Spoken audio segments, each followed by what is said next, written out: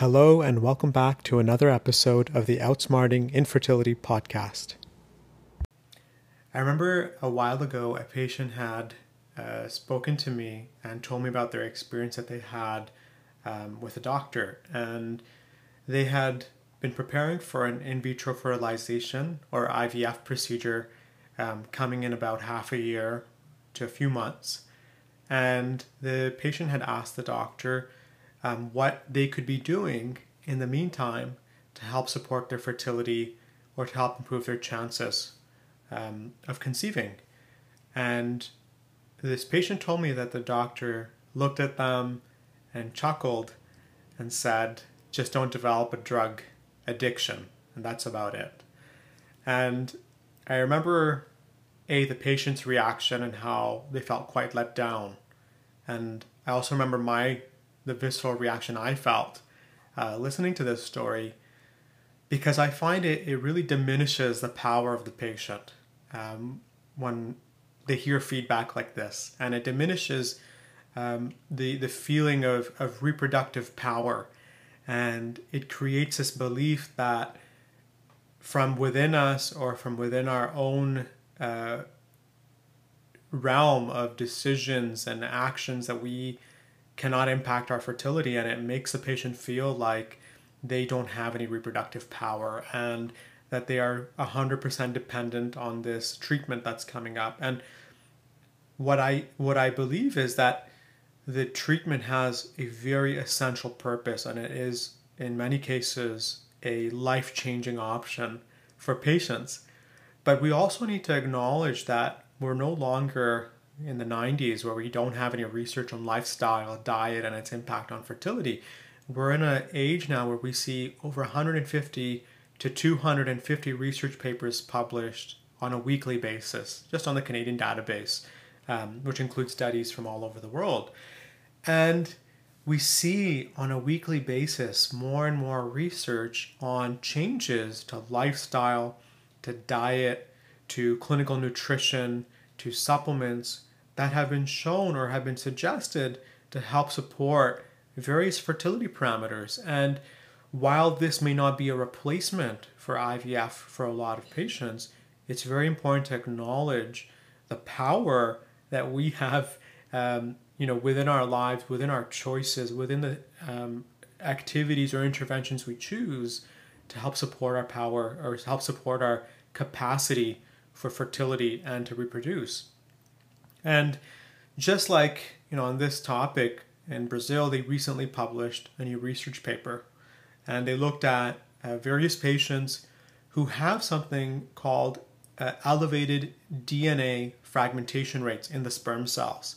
So DNA fragmentation rates are basically like these little hairline fractures that can develop along the DNA strand. And we've been seeing with more consistent research, starting early as back as I think since 2017, that we've been seeing it more consistently, studies suggesting that increased DNA fragmentation rates in the sperm cell are actually correlated with decreased fertility, so may reduce the chances of conception per cycle, and it's strongly associated with a significant increase in the miscarriage risk in the first trimester for patients.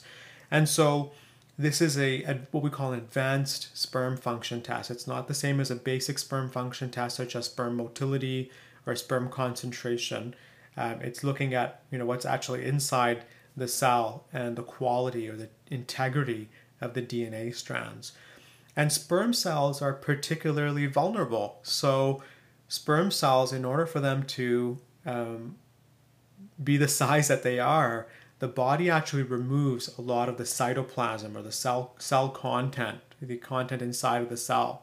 And along with that cytoplasm that's removed to help reduce the size of the sperm head, we actually end up removing a lot of the antioxidants. And antioxidants are what are necessary to reduce damage to the sperm DNA. So it reduces the negative or harmful impact of something called oxidative stress, which can increase sperm DNA fragmentation rates. And the sperm cells are missing that crucial component. So they become quite vulnerable to oxidative stress, inflammation, heat stress, etc., which can affect potentially the sperm DNA fragmentation rates.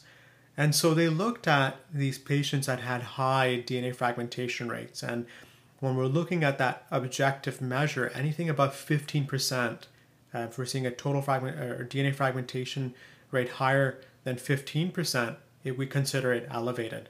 So among those groups of patients that had high and then low DNA fragmentation rates, they put them on a 3-month intervention. And in those 3 months, they changed their lifestyle, they changed their diet, and they prescribed to them some very basic supplements. Some of those supplements included certain omega-3s, it included certain B vitamins in very low doses, a little bit of zinc, a low dose of CoQ10, among other very important antioxidants and micronutrients.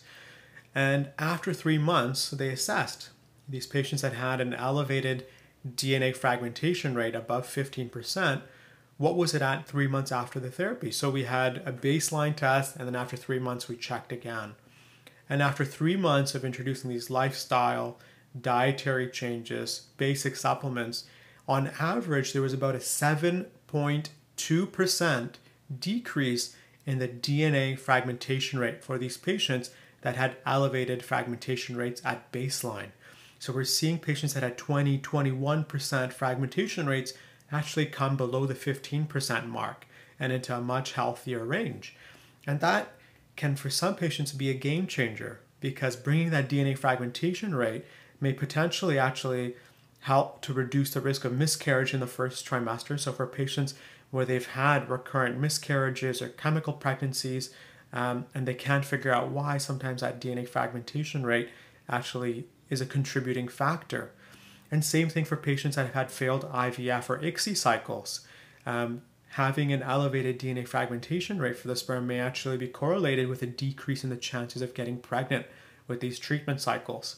And so by bringing that DNA fragmentation rate down below 15%, it may offer them an opportunity to help see an improvement in those actual end outcomes that we're looking for. So a higher pregnancy rate and a higher live birth rate. So how many of those patients went on to actually give birth to a live baby?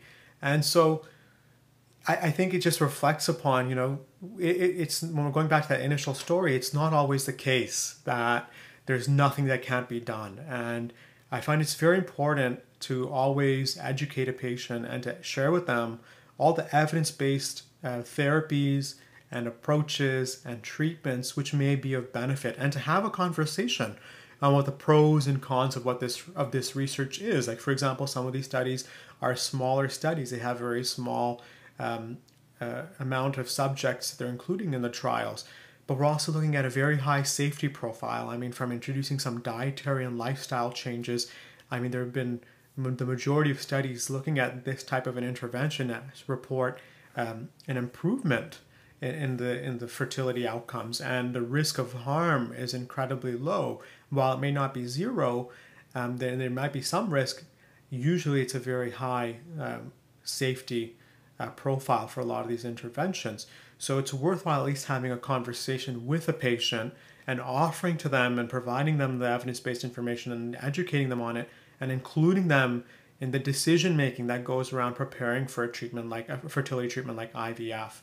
And it's not always just about, as this doctor put it, avoiding developing a drug addiction, which I feel like just reduces greatly the impact that the patient may actually have on their own health, on their own reproductive capacity, and just saying, there's nothing that can be done, just wait for the treatment. And it actually provides a hands-on, very concrete approach to, educating a patient, saying, hey, there's actually all these things, X, Y, Z, that you might want to look into. We can discuss in detail, and that may be correlated with an improvement in your chances of conceiving. And and we're not just talking about 1 or 2 studies. Like earlier this year, they published a review looking at over 104 research papers just on diet and fertility, not even looking at fertility acupuncture, not even looking at botanical medicine, not even looking at things like meditation, just looking at very basic changes. So that scope gets larger and larger when we look at all the changes that patient can be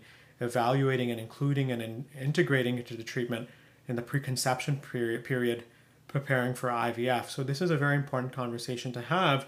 And if you feel like you're kind of sitting on the border right now, just waiting for something to happen but not sure what to do, it's really important to get in touch with a licensed healthcare provider that's educated on this topic and to set up a treatment plan and protocol for you that is fertility friendly and friendly with the IVF procedure as well. So not going way out there and trying all integrative therapies that don't have proper safety trials either. We want to make sure whatever you use actually has a good safety profile and isn't going to decrease the chances of success with IVF, where certain herbs, certain treatments, we still don't have that kind of research. So we're very careful in what we're actually recommending to patients. So to also be aware of, it's not just do anything natural, but very specifically evidence-based interventions that seem to have a high safety profile and may confer some benefit or improvement in fertility treatment success rates.